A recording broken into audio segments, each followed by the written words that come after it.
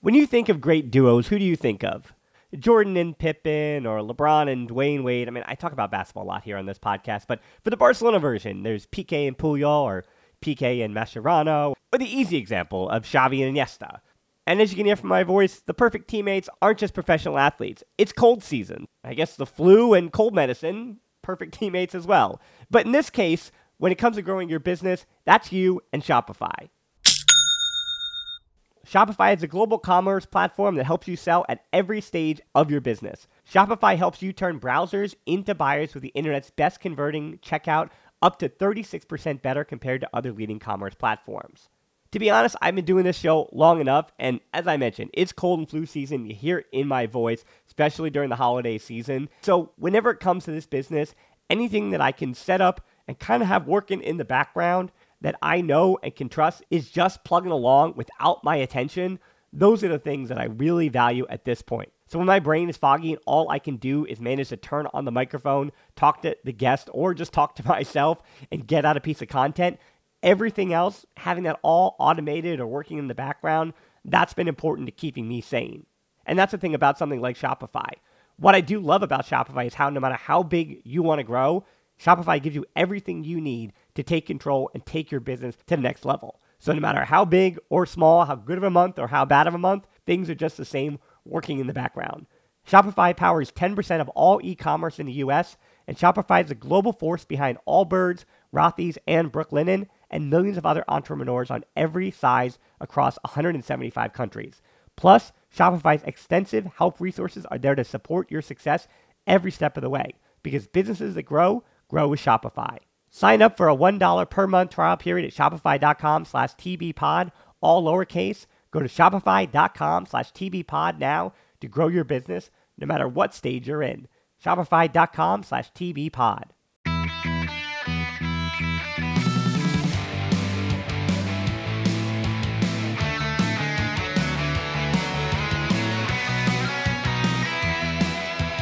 Welcome to episode 288 of the Barcelona Podcast, brought to you by the Blue Wire Podcast Network. I'm Dan Hilton, and I am joined by my old friend from SK1 Podcast, Rafa Albamui. Rafa, I usually ask everybody how we're doing, but I've already done the Twitch live stream for the Barca Bayern game. I've already done an article. I've done the YouTube match review. So I need your help here to see if I missed anything at all. And we're going to have that conversation that nobody wants to have, but let's do it. No, thank you for having me again. It's a real pleasure. Like I was telling you offline, I didn't have electricity in my apartment for the past 2 days. I had to watch the Barca Bayern game on my phone, and I wasn't able to go live on my YouTube Mezcum Podcast channel. So I am eager to talk about what happened yesterday. So let's give it a go. Yeah, I mean, the only positive is that in your car on the tiny screen on the phone, there might have been things you missed, because on second viewing of some of the highlights, let's start with the tactics right away, because I think that's the place to start, where the big discussion here, it seems to be nuance is dead, obviously, on the internet. So there's no way to comprehend the fact that Koeman could have potentially got his tactics wrong. At the same time, his team is nowhere near as talented as they need to be to run with Bayern Munich. So it's impossible in our brains to figure out if both are true, because a manager either has a job or doesn't have a job. And if every result deals with a manager needing to lose his job based on not being good enough for that job, that means that there's no nuance. You can't have a squad not good enough, and you can't have a squad in development. It can't be a work in progress. Yesterday, we saw both a squad that is a work in progress and not good enough, but there were some alarming things with the way that Koeman set up his team. That said, I think you and I both were talking offline. It's going to sound like we're coming off as Koeman apologists based on the tactics, based on the personnel he has available. But yeah, I mean, Barcelona just isn't good enough. Let's start there. It's the ugly truth. You're 100% right. And the quicker we come to, we understand that, the better it'll be throughout the entire season to comprehend what's happening. And again, I think we just have, and a lot of Barca fans, and I say this in the nicest way, there's a lot of Barca fans that became fans in probably the best era of this club's history. And they've been, to a certain extent, spoiled with arguably the best football they're probably going to see in their lives. So to them, seeing something like this is like, oh my God, what's this? But hey, this is more realistic than what we were seeing in the Pep Guardiola days. So like you were saying, this is a mixture of everything. And before the game, I said it on my YouTube channel, let's remain calm. We got to be realistic. We are a work in progress. And on top of that, we have a bunch of important injuries up top. So we had to play against Bayern freaking Munich with Luke de Jong. Let that sink in, because the other option was Demir. He's 17, 18. We were without Ansu Fati, without Kun Agüero, without Dembele, and Coutinho was on the bench and played 30 minutes after being almost out for a year. We got to be realistic. Sergi Roberto, he's not my cup of tea, and I didn't want him to play, but that doesn't mean that I don't understand why Koeman probably had no other option, or was one of the few options that he had. Serginho Dest picked up the knock against Canada, CONCACAF qualifiers. He was on the bench, but he wasn't fit to play 90 minutes. It's the ugly truth. We just got to accept that. And on top of that, let's be real. In front of us was a juggernaut that last year could have easily repeated the Champions League if it wasn't for a certain, I don't know if you know him, Robert Lewandowski, being injured against PSG. But Bayern are still, you could argue that Bayern Munich are still the best team in the world. Yeah, I think you should. Yeah, I think thinking back about it, that, while we're assigning blame in different directions as to why it was a 3-0, obviously there was a lot of shade thrown Eric Garcia's way because he can't handle Robert Lewandowski. Quick little note on that. I'm not going to say too much about it. I continue to be a bit of an Eric Garcia apologist, but the reason I do is because just like Barcelona, Eric Garcia is a 20-year-old center back who's dealing with the best number 9 in the world. So I don't know what people expected. They want him to, when the first goal that was a deflection off his backside, that's not what you're supposed to do. You have to remain stationary. And so that instinct, that poor instinct, the idea that that's just going to a perpetually bad habit that he'll never be able to break. That means that he's not good enough. He's not Champions League material. That's the kind of things I see. And obviously no one is going to be Champions League material against Robert Lewandowski when you're dealing with so much pressure. And when the activations of Bayern Munich, and this is kind of where I want to get in the nuance too about the blame. So I'm going to actually start with the blame to Ronald Koeman. I think we explained why apologetically, you and I both agree that this is not the right moment to relieve him of his duties. Even if, and I can tell you that with the relationship between he and Laporta and all the things that they've been going back and forth with in the media, when it's time for Koeman to go, Laporta will relieve him of his duties. I think he's already been pretty clear about that. So in this instance, even if Laporta lost your faith as a president when dealing with the Messi situation, Laporta at least should have some of your confidence that he will cut ties with Koeman, not a moment too soon, or not a moment too late. Let's put it that way. But I think Koeman a little bit let Roberto and Luke de Jong down, actually, when looking at those tactics. The idea that as the right wing back, Demir in that situation was not going to work just defensively, knowing that they were going to have to defend as much as they did. I know the possession stats were in favor of Barcelona, but the line of confrontation is tactically what's important here.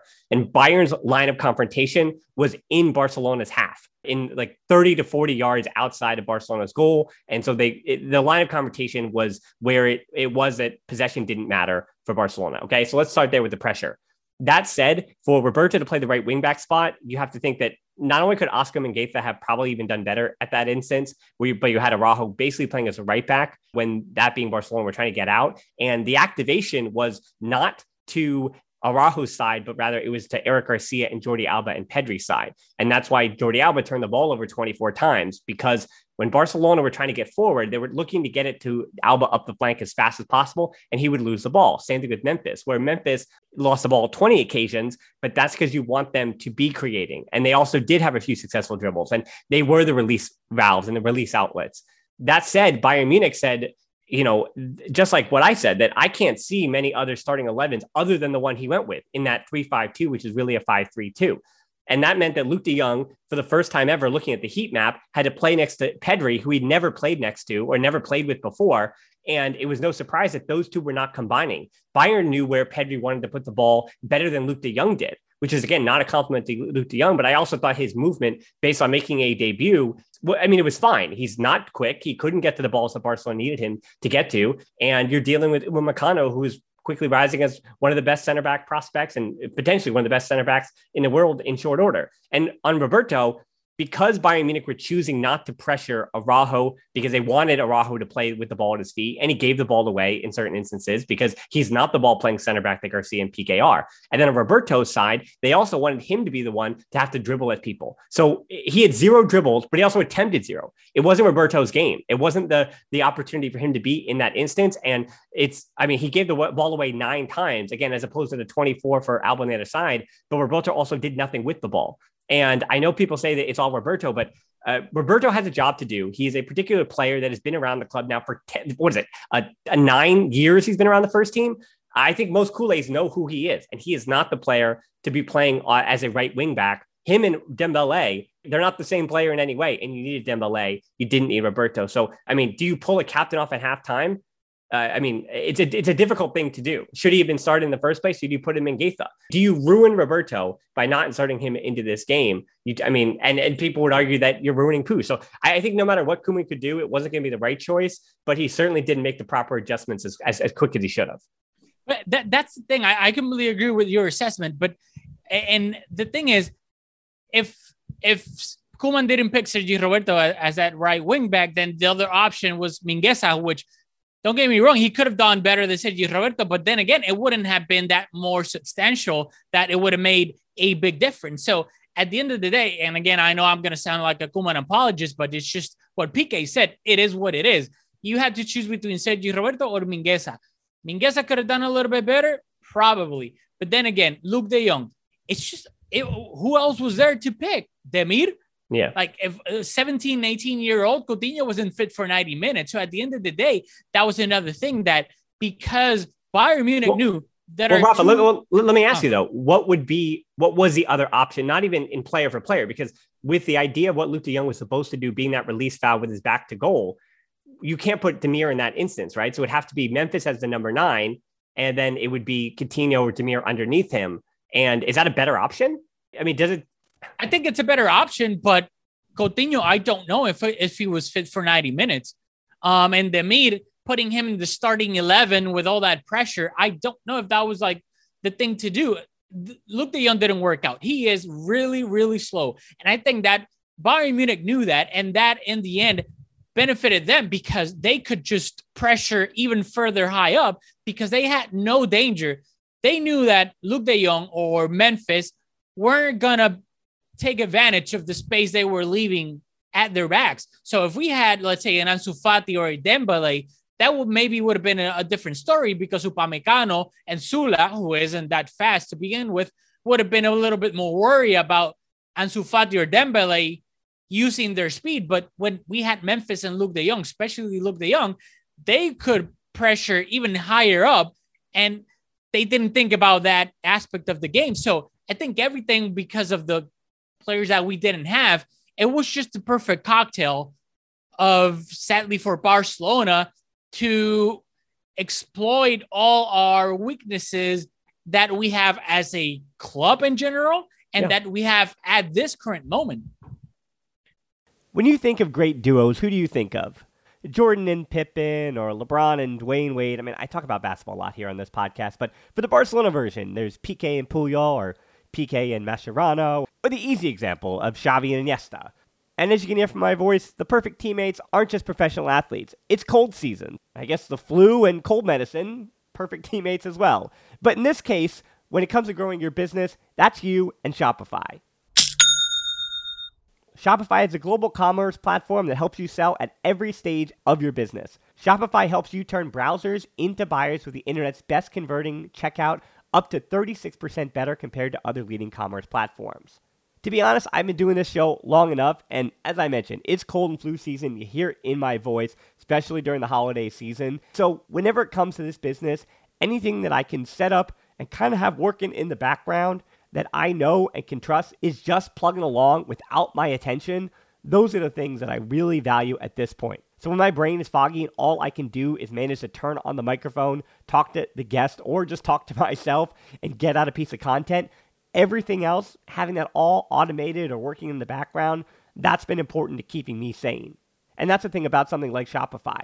What I do love about Shopify is how no matter how big you want to grow, Shopify gives you everything you need to take control and take your business to the next level. So no matter how big or small, how good of a month or how bad of a month, things are just the same working in the background. Shopify powers 10% of all e-commerce in the US, and Shopify is the global force behind Allbirds, Rothy's, and Brooklinen, and millions of other entrepreneurs on every size across 175 countries.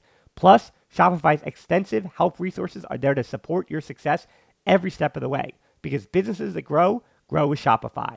Sign up for a $1 per month trial period at shopify.com/tbpod, all lowercase. Go to shopify.com/tbpod now to grow your business no matter what stage you're in. Shopify.com/tbpod. We're driven by the search for better. But when it comes to hiring, the best way to search for a candidate isn't to search at all. Don't search, match with Indeed. Indeed is your matching and hiring platform with over 350 million global monthly visitors, according to Indeed data, and a matching engine that helps you find quality candidates fast. Ditch the busy work. Use Indeed for scheduling, screening, and messaging so you can connect with candidates faster. Leveraging over 140 million qualifications and preferences every day, Indeed's matching engine is constantly learning from your preferences, so the more you use Indeed, the better it gets. Join more than 3.5 million businesses worldwide that use Indeed to hire great talent fast. And listeners of this show will get a $75 sponsored job credit to get your jobs more visibility at Indeed.com/Blue Wire. Just go to Indeed.com/Blue Wire right now and support our show by saying that you heard about Indeed on this podcast. That's Indeed.com/Blue Wire. Terms and conditions apply. Need to hire? You need Indeed. Yeah, I mean, optimistically, Barcelona, they do have to play Bayern Munich one more time, but Bayern are not, or let's say that they're not going to face any teams like Bayern who are going to derail them from their goals. This loss, 3-0, it doesn't, actually the worst news out of this is that Alba's out for a month and Pedri's out for 2 to 3 weeks. That's actually the worst news because, yeah, looking ahead to La Liga, Atletico Madrid still has done nothing that has inspired me that they would win the Liga over Barcelona. I mean, not to say the Barca is better, but I mean, this could be a 4-team race with Sevilla, Real Madrid, Atletico Madrid. And the other three have not shown anything that they are all conquering teams like a Bayern Munich. So it is an instance where you had to look in the mirror. And it was one of those where I think people still at their heart, they begin a match believing that the players, especially Piqué and Busquets and Frankie de Jong and Memphis Depay and these world-class players, I think there's this belief, especially at the Camp Nou, where historically Barcelona are not taken to the butcher like that. And so Bayern really were that much more dominant. And so it's always this, you wake up from this nightmare and say, oh, the nightmare's not over yet, but we're not good enough to win the Champions League. And of course, and I totally understand that emotionally people have that reaction. And I don't want to tell people like, get over this thing, right? I don't want people to move past it.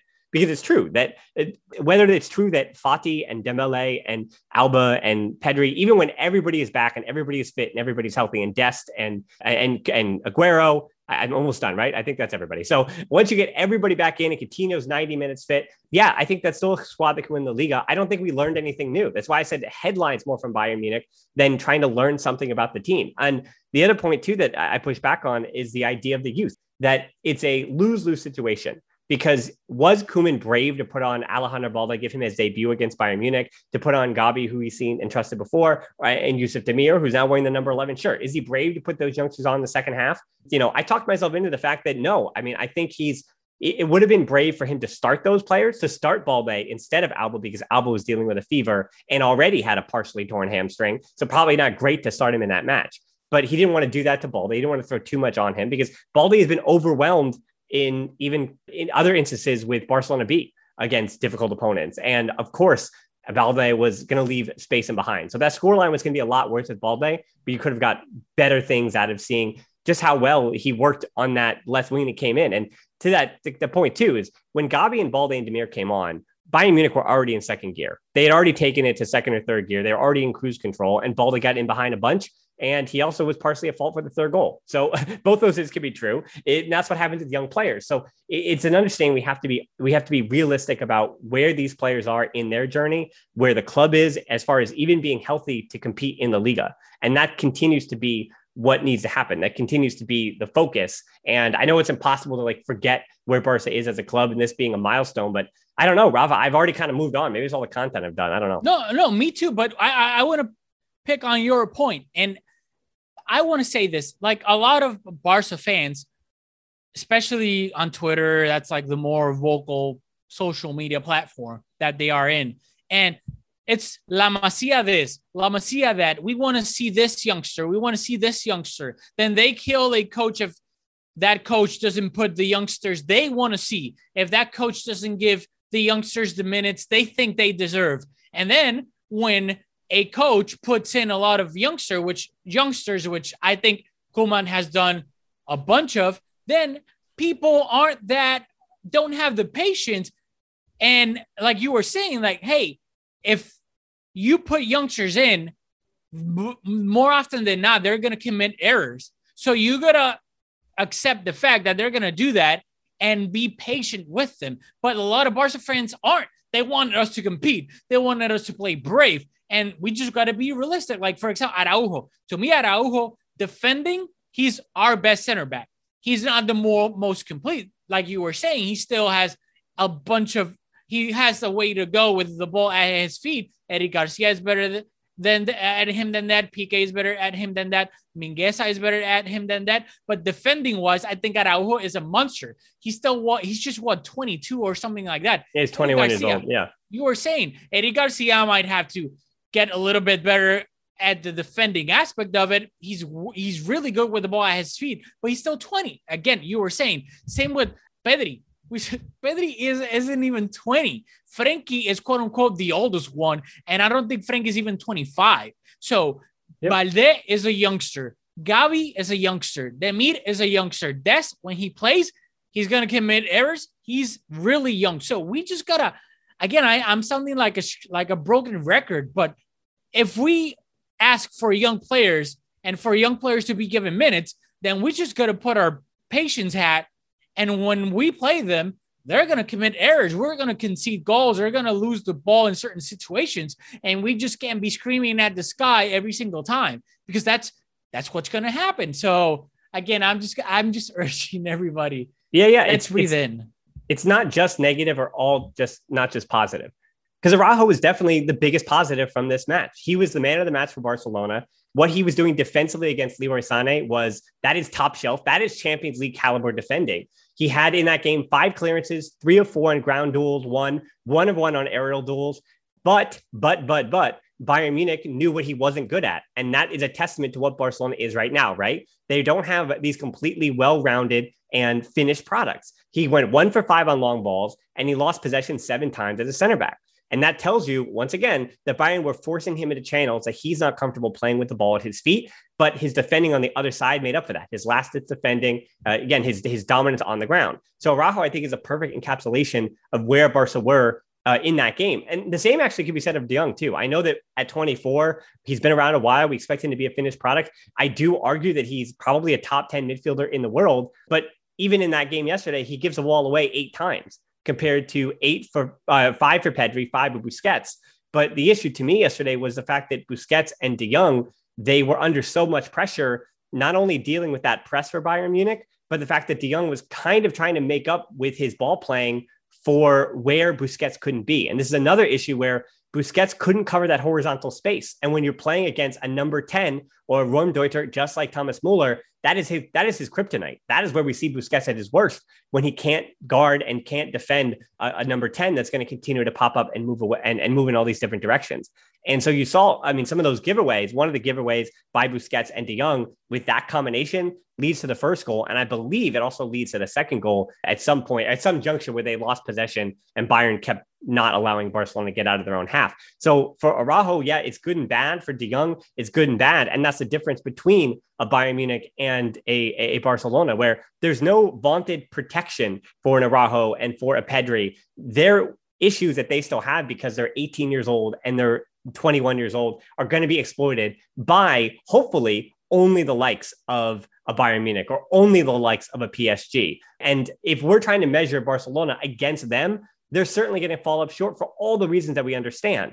But if I can come out of that game and say, hey, De Jong did well with what he was given and what his job was, because Barcelona outplayed Bayern Munich for the first 30 minutes. And because of the final scoreline, we do forget that Barcelona were playing in a different way, but they were playing the way they had to play to get some kind of result against Bayern Munich. but the wheels came off the bus around once the first goal was scored in the 33rd minute. And I think this is the other thing that I think people are really criticizing, where there might be a point to this, Rafa, that people are criticizing the players for, once that first goal was scored, it felt like the wind had been taken out of sails. It felt like not even bravery, but the desire that the fight that was necessary was not up to snuff. Did you see that with the team, that they recoiled a little bit, accepting their fate?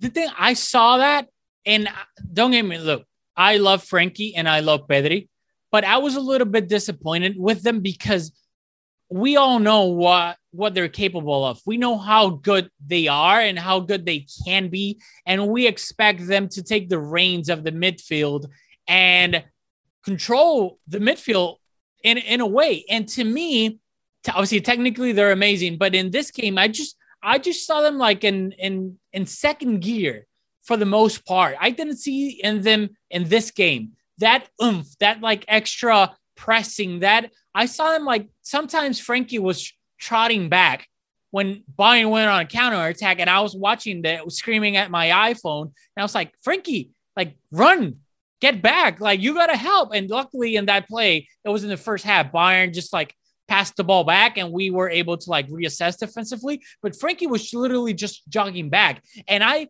compare that to when Gavi came in, and Gavi, to me, technically I'm in love with Gavi. He is amazing, and I think he has all the tools. Whether he does it or not remains to be seen, but he has all the technical tools to be something really, really good with Barcelona. But what I loved more about Gavi when he came in, he rebelled. He was like, I don't care. This is Bayern Munich. He was even gave something as dumb as like fouling Bayern Munich players. He was like that rebellious player that was like, you're not going to embarrass us in our stadium. So he was just obviously technically getting the ball, controlling the ball, passing the ball, but he was pressing, he was fouling players.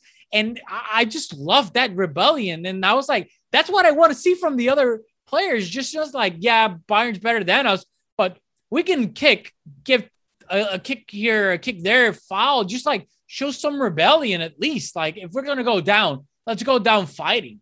Well, for Gabi, yeah, he probably deserved 2 yellows in that game. But the question about the physicality and, physically, the athleticism and all that stuff being overrun, Gabi is what made it confusing, because when Gabi came on, the pressure he was putting on, and yes, that probably dirty foul that he had on Leon Goretzka, he eats Gabi's weight for breakfast. I mean, that is what he literally had, like, whatever, a Frankfurter, whatever he had for breakfast, or a Wurst, whatever he had for breakfast is the weight of Gabi. And yet Gabi took him down. And so I did roll my eyes a little bit about that when Goretzka went down, because I said, I'm not sure about that. Yeah. But with Gabi coming on with that kind of fight and desire, that's the other thing about even a team like Granada on Monday, where with Pedri out, with Jordi Alba out, it makes a lot of sense. And unfortunately, Ricky Puig, I can't see him starting. Likely it'll be Sergi, Roberto, Busquets, and De Jong. And I know people are going to get really frustrated at that starting lineup. I would prefer to see Gabi almost a like for Pedri. Yet Ricky Puig, I think, is a closer like for Pedri, especially against a team like Granada, who's been playing a medium block this year. So I would like to see Ricky Puig in that spot, and Alejandro Balde starting for Jordi Alba, instead of trying to reinvent the wheel. Move to a 4-3-3 where everybody's going to be comfortable. Luke de Jong heads back to the bench. And I know Martin Braithwaite is out too, but Yusuf Demir then needs to start. And Coutinho starts at the left wing. And I think for Koeman, there's an answer with the next lineup. There's an answer to this, what you kind of learned, or the continuation of this game against Bayern Munich. Because what is completely unacceptable to me, the one stat that's unacceptable to me, Rafa, from this whole game is 0 shots on target.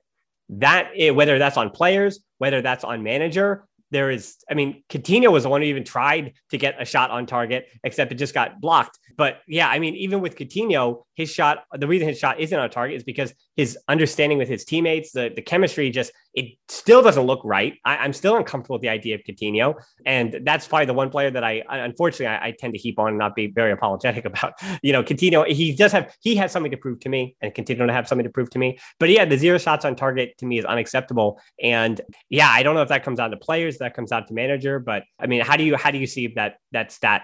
And what do you take from that number? I think it's number 0. It was all. I think it was all a sum of all parts. That Bayern are way better than we are right now. That we have a bunch of injuries. That we have players that haven't played with each other that are still young. And at the end of the day, we just, for the most part, our only way of creating danger was, like you were saying at the start, just trying to find Alba on the wing and then Alba crossing the ball, whether it was through the air, trying to find Luke de Jong for a header, or through the ground, trying to find, I don't know, Memphis or something like that. And then when Coutinho came in, he was like the only one that showed a little bit of flash going forward, trying like his famous outside of the box shot to the far corner. And I think one of those shots went like way over and the other one was blocked. So I think it was the circumstances. I look at our forwards. We literally had nothing available that could put in danger the likes of Bayern Munich. So maybe we could have gotten, maybe like 1, 2, or 3 shots on target. I think 0 is unacceptable. I completely agree.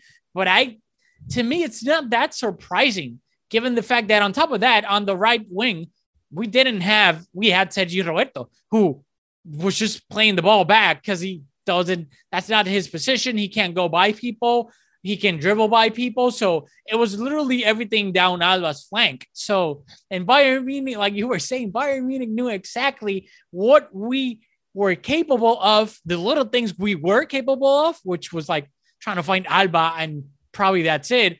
And all the things we weren't capable of, knowing that we had Sergi Roberto, that we had Araújo, who can play the ball from the back. So it's just, again, it may sound silly or basic, but I quote Piqué, what he said at the end: we are what we are. And the sooner that we accept what we are at this current moment, and that we down the road, when I like to compare this like the famous Avengers scene when Captain America is like all beaten down and then the Avengers start popping out from behind. I think that's what it's going to be like a little bit when Ansu, Kun, Dembele, and then Coutinho plays full 90 minutes. It's going to look like, because right now we just got to accept what we are. And it's a club that's just not good enough to compete with the top tier of European football. Yeah. And but that's totally normal. But again, I feel like a broken record too, because I mean, 2 weeks ago, your second leading scorer from last year left the club. Oh yeah. 4 weeks before that, the greatest player of all time left your club. And I just, from the attack in particular, it's not, I understand the idea that going from, Samuel Eto'o and Thierry Henry and to Ronaldinho and Messi, and then to say that now it's the likes of Luke de Jong. It's not the likes of Luke de Jong. Luke de Jong would have always been a bench player. He's supposed to be the bench player. It's supposed to be going from the likes of Thierry Henry to Samuel Eto'o to Messi to Ansu Fati and Memphis Depay and Ousmane Dembele. And that's what it's supposed to be. That's supposed to be the transition. And going to the likes of insert number 9 that Barcelona is going to be saving up for the next 2 years for. Insert that name. That is the replacement for Messi. Not Messi, but his goals. That is the replacement for the number 9, the goal scorer. That it's not Luke de Jong. Luke de Jong is not, he'll come up as a trivia answer on some of those quizzes about who their number 9s are. He's not even the number 9. He wears 17. So it's not even calling him a number 9, but he's going to come up as, remember he was one of the forwards for Barcelona. So it's not look at us now, look at where we are. Yeah, it's where Barcelona is in this very moment. But that happens to be, again, if Fati comes back on Monday against Granada, or comes back in 2 weeks' time or 3 weeks' time, and I'm not putting it all on his shoulders. It's not all on him, because, again, Dembele is going to be back. Aguero is going to be back. And it doesn't mean that Barcelona is going to be beating Bayern Munich in December. Because once again, it's a reminder that not only is this basically the same team that won the treble with upgrades along the back line and as an upgrade with a manager, which is absurd that they brought in probably the hottest manager in football over the summer from their direct rivals in the Bundesliga, who won, second overall. Right. So you don't compete with those kind of things. You don't compete with a club that's financially run so astutely as they do when you had Bartomeu for the last 10 years. And so, yeah, Barcelona I'm not going to expect them to get a result in December. And to the final point about Bayern Munich, the big difference is even watching Club Bruges. I'm not even sure how that ended, but Club Bruges today against PSG. Watching a team who has continuity and knows exactly who they are. And that's why Atalanta has surprised so many in Serie A for the last few seasons now, where they build up a chemistry, they build up an understanding of who they were and what they were, and they went out and they played their system. And the system became bigger and better than the players. The last time Barcelona played a 5-3-2 was under Quique Setien. The time before that, you have to go back to, I believe it was Ernesto Valverde in one of the El Clásicos, and that didn't go over too well. People didn't really like that. But this is not a formation, not even a 3-5-2. A 5-3-2 is what Barcelona were in yesterday. That's not what they're comfortable with. That's not where that supported the greatest majority of players. And that supported the defensive job that was necessary to get a result against Bayern Munich. But you look at that continuity on the other side and compare that to Bayern Munich, who has been playing a 4-2-3-1 in every single official match that they have played since 2016. They have played a 4-2-3-1, regardless of who was starting in that match. Mueller, of course, that's his position. Lewandowski, of course, that's his position. But they like for like swap in that 4-2-3-1, and they've been doing it over 4 to 5 coaches since 2016. And so Barcelona, I hope, will get back to a point when the other team is going to say, hey, let's watch the film. Barcelona play a 4-3-3, and we can't really do too much about it. We have to make our difference in the margins. And against a 5-2-3-1 or a 3-5-2 or just whatever formation can get as many talented players out there that Koeman throws out there is not where Barcelona needs to be at the moment too. And I think that stability and continuity, it's only September, Rafa. That's where we're at. That's where Barcelona is in a rebuilding phase. And I don't know there's much else to say here. It's going to be a much shorter podcast, but do you have any other directions you want to take this in? No, real quick, because I'm people are gonna think this is like wrestling, that we just pre-planned this like a wrestling match. But I completely agree. And what you were saying about Luke de Jong, and I'll add Braithwaite. People, and I think it's unfair that give them so much slack because they were never brought in to be starters. They were brought in to be bench players. Luke de Jong is brought in during the last 10, 15 minutes of a match so that we can throw crosses at him, and that's it. But given the circumstances, he was thrown to the wolves against Bayern Munich without having played a single minute with Barcelona. And we, on top of that we aren't good enough at the moment. You were saying it. It's chemistry. Just look at PSG today in the Champions League. It's not that easy. Just even if you have great players, it takes time for them to get used to each other, movement-wise, position-wise. Messi, Neymar, and Mbappe didn't look that great today because it was the first time they were playing together, and it's freaking Messi, Mbappe, and Neymar. So at the end of the day, you got a juggernaut like Bayern Munich who have an incredible squad, for the most part, have been playing together a long, long time. So they have a well-oiled machine that just happened to run over us in a point during the season that we aren't at our best, and it is what it is. But like you were saying, and that's how I want to finish. I know for the people watching, it's the 4th game of the season. The 4th game. We got to be calm. Like we can't be yelling at the sky again. Oh my God, it's the end. Everything's bad and whatnot, because it's literally the 4th game of the season. And we just happened on the 4th game of the season with a bunch of injuries and still trying to figure out everything with Messi and Griezmann being gone. On top of that, we just went ahead against Mike Tyson in his prime. And sadly, we just got knocked down. It is what it is. I mean, I think it could have been a lot worse. But I will say that I hope that I was a bit in this podcast. I feel like I was a bit more critical of Koeman and the squad than I usually am. I'm usually very optimistic, but people have known for weeks now how I feel about that optimism. I'm still full of optimism. You know, that 3-0 loss to Bayern Munich doesn't take away any of the things I said prior to that match and how I feel about the team, even next summer, even, 2 years from now. If money is, the financial situation that Barcelona off the field is dictating what's happening on the field. And you can see that. And even Ronald Koeman, as I've said before, he might be the right man for this job. I mean, with the exception of the Ricky Puig apologist, he might be the right man for this job at this moment. But do I think that Barcelona are going to win a Champions League with Ronald Koeman? No, I don't. But this is his 2nd season. He might even get one more next year. And then in 2 years' time, when the books are okay, when Fati's a star, when he's been re-signed and Pedri's been re-signed, and at least 70 to 80% of these young talents that we're talking about have come to be the good and be a part of that 17, 18 squad list that is trusted, then that is what we're building to. And for me, I try to get excited about the margins of seeing how Balde was doing with Barca B last year as comparing him to now. Because earlier in the day, when the Juvenil Oz beat Bayern Munich by the score of 2-0, and that one actually could have been, just like Barca's first team lost 3-0, and that could have been 6-0.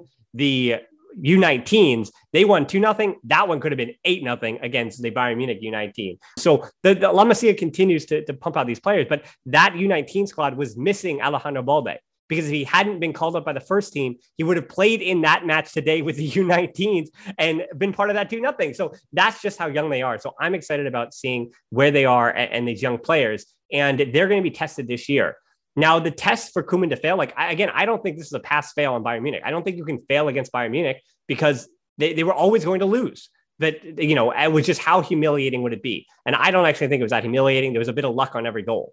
Now, in 2 weeks' time, when Barcelona play against Benfica, if you lose to Benfica 2-0 or 3-0, if Barcelona are in the Europa League, then yes, that is where there's criticism to be found. That is where you really do deserve to get on the manager. That's where you get on the players. You question which players are the right players for that job. But again, I don't know what we learned from Bayern Munich. But again, Benfica, Dinamo Kiev, you have to advance from this group. You have to get second.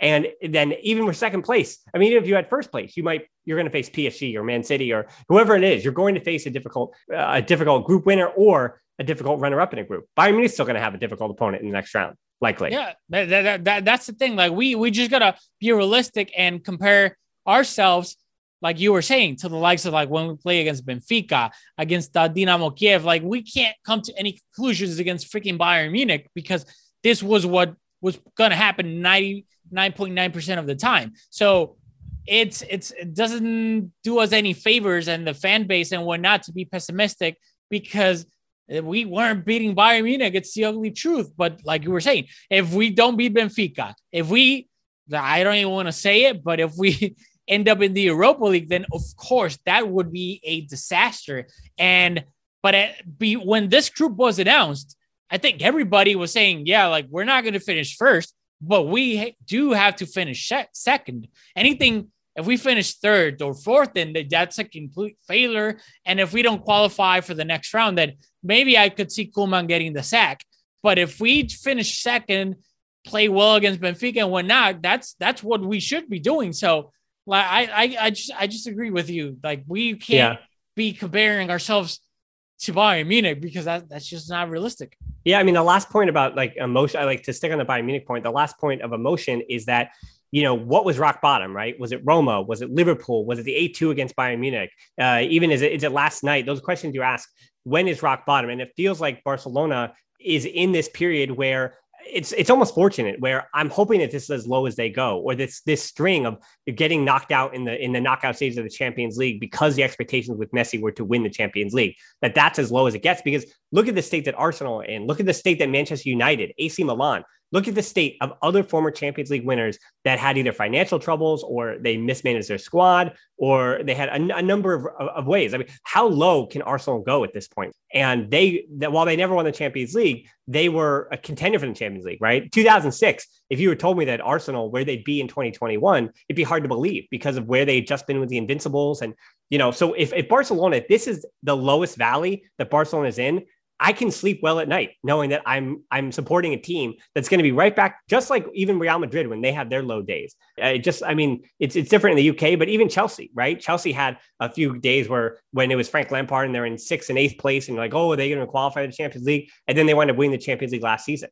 So it's a matter of, if this is as low as Barca is, and that by being this whole stretch of the whole time, and I roll my eyes at this, basically the whole time we've been hosting the podcast since Neymar left. But if this period from 2017 to 2021 is this low point for Barcelona, they can make the proper signings, fix the finances, and they're back up on the rise. You can live with that as a Kool-Aid, looking around at the Man Uniteds and the AC Milans and the Arsenals and the other giants and seeing how low that their lowest point was. The only thing that I do, again, hesitate to say is the worrisome thing about finances and big finances in football between PSG, Man City, and the Premier League, this idea that the financial imbalances will be perpetual, that is the only thing that makes me a little weary, that it's not necessarily even a meritocracy anymore about what you put on the field. Yeah, at the end of the day, I think we'll be fine, especially when we start recovering our losses from COVID and whatnot, like a club like Barcelona, who depended so much on match tickets, museum, and tourists going to Barcelona, and by proxy going to the Camp Nou, whether it was for a tour of the stadium or to watch games and whatnot. Like when we start slowly but surely recovering from that, I think that's when we're going to start seeing better on-field product, because what you were saying, the whole aspect of this is creating homegrown talent and then seeing what you have and what you don't have, and what you don't have, you go out and look for it and try and find the best players for those positions and sprinkle that on the starting 11. And I think right now, well, last year we weren't able to do that. This year, again, we were just able to sign free agents basically. And the sooner we're able to do that, whether it's next summer, the summer after that, then slowly but surely, I think we're going to be good. It's just going to be, it's for the next year or so. We just got to know what our measuring stick is. And it certainly as hell isn't Bayern Munich or Liverpool, Chelsea, City, PSG. It's not those tier 1, as I like to call them. Our measuring stick is tier 2. Whoever you want to put on tier 2, but that's our measuring Put stick. the Spanish teams there. Atletico Madrid, Real Madrid. Everything, Real Madrid, Atletico Madrid. I still, for El Clasico, we're getting up for El Clasico. I'm going to be disappointed if there's not a result again in El Clasico, because I think the other two Spanish teams are the measuring stick. I watched the Celta Real Madrid game, and Madrid were shambles at the back. If Celta were a little bit better up top, they would have even tied that game. Like, at the end of the day, Madrid is, I think, they don't have Mbappe yet. I sure hope they don't get Haaland as well. So right now, Madrid are on the same boat. Vinicius has been playing well, but if we get Ansu Fati back, he is, in my opinion, 100 times better than Vinicius. So we're kind of, everybody's on the When you said, in my opinion, I didn't know what you were getting. I didn't know what number you were getting. Maybe not 100 times, but I think 100 times. Even though Vinicius has been, I was very critical of him, but he's getting better in front of goal, which I thought wasn't possible, but kudos were like credit where credit is due. But I think they're on the same boat as us. Like, they are not great whatsoever. Right. Like, as you were saying, Atletico as well. Like, I just don't, like, they have their flaws as well. So that's our measuring stick. It's not the tier 1 of the Champions League, like top contenders. Yep. Yeah, I agree. And, this is a different kind of podcast that we did. I don't want to measure this one against other podcasts, the other ones that we've done, because those are a little more structured. This was just off the cuff. This is just what we were feeling today. And Rafa, this is why I brought you on, because I know you're good at just speaking off the top of the dome. You don't need a rundown, just get right into it. So yeah, Rafa, where can people find you and some of that other stuff that you do off the top of the dome? Well, you can find me on YouTube on Mezcum Podcast. Obviously over there, it's in Spanish. So if you know Spanish, go over there, subscribe. We just like to go as a little bit of a different structure. We just like to go live, have our chat. You can speak our mind. You can criticize Koeman, be a Koeman apologist like me, and just go over there in YouTube Mezcum Podcast and let it all out. Like, literally, it's basically how I like to do it. I'm not a very structured guy, so I'm used to like just shooting from the hip, and that's it. So if you know Spanish, if you don't, it's a good way to learn. And that's it. Honestly, thanks for having me again. I love to come here. The better, if we don't have a rundown, even better, because that way it just flows and I can improvise. I think I'm good at improvising. So again, I had a wonderful time, and hopefully next time we'll be talking about how great Ansu Fati's comeback was. Agreed. Yeah. As far as the rundown part, though, yeah, Ansu Fati coming back would help me with the rundown, a little more positivity. But yeah, if I don't have one, everybody who knows me well knows that I short circuit if I don't have charts or rundowns or things written down. Everyone knows that. So speaking of writing things down or following everybody everywhere, it's Twitter and Instagram at the Barcelona Pod, our close Facebook group, the Barcelona Podcast, a lot of discussions, not so positive, but also people are, I think, really clear-headed over there too. And you answer the questions, I let you in. Patreon is also where you can get these shows without the ads and a little financial incentive to support the show. And we're also on YouTube with those match reviews or match headlines, as I've been doing now after these matches. So I'll keep trying to do that over there on the YouTube channel. But more importantly, on YouTube, once you're at the Barcelona page, also check out the Mezcum podcast page on YouTube. Of course, do that. So most importantly, though, thanks so much for listening to the Barcelona podcast. Until next time, we'll talk to you soon. And win or lose against Bayern Munich, Forza Barca.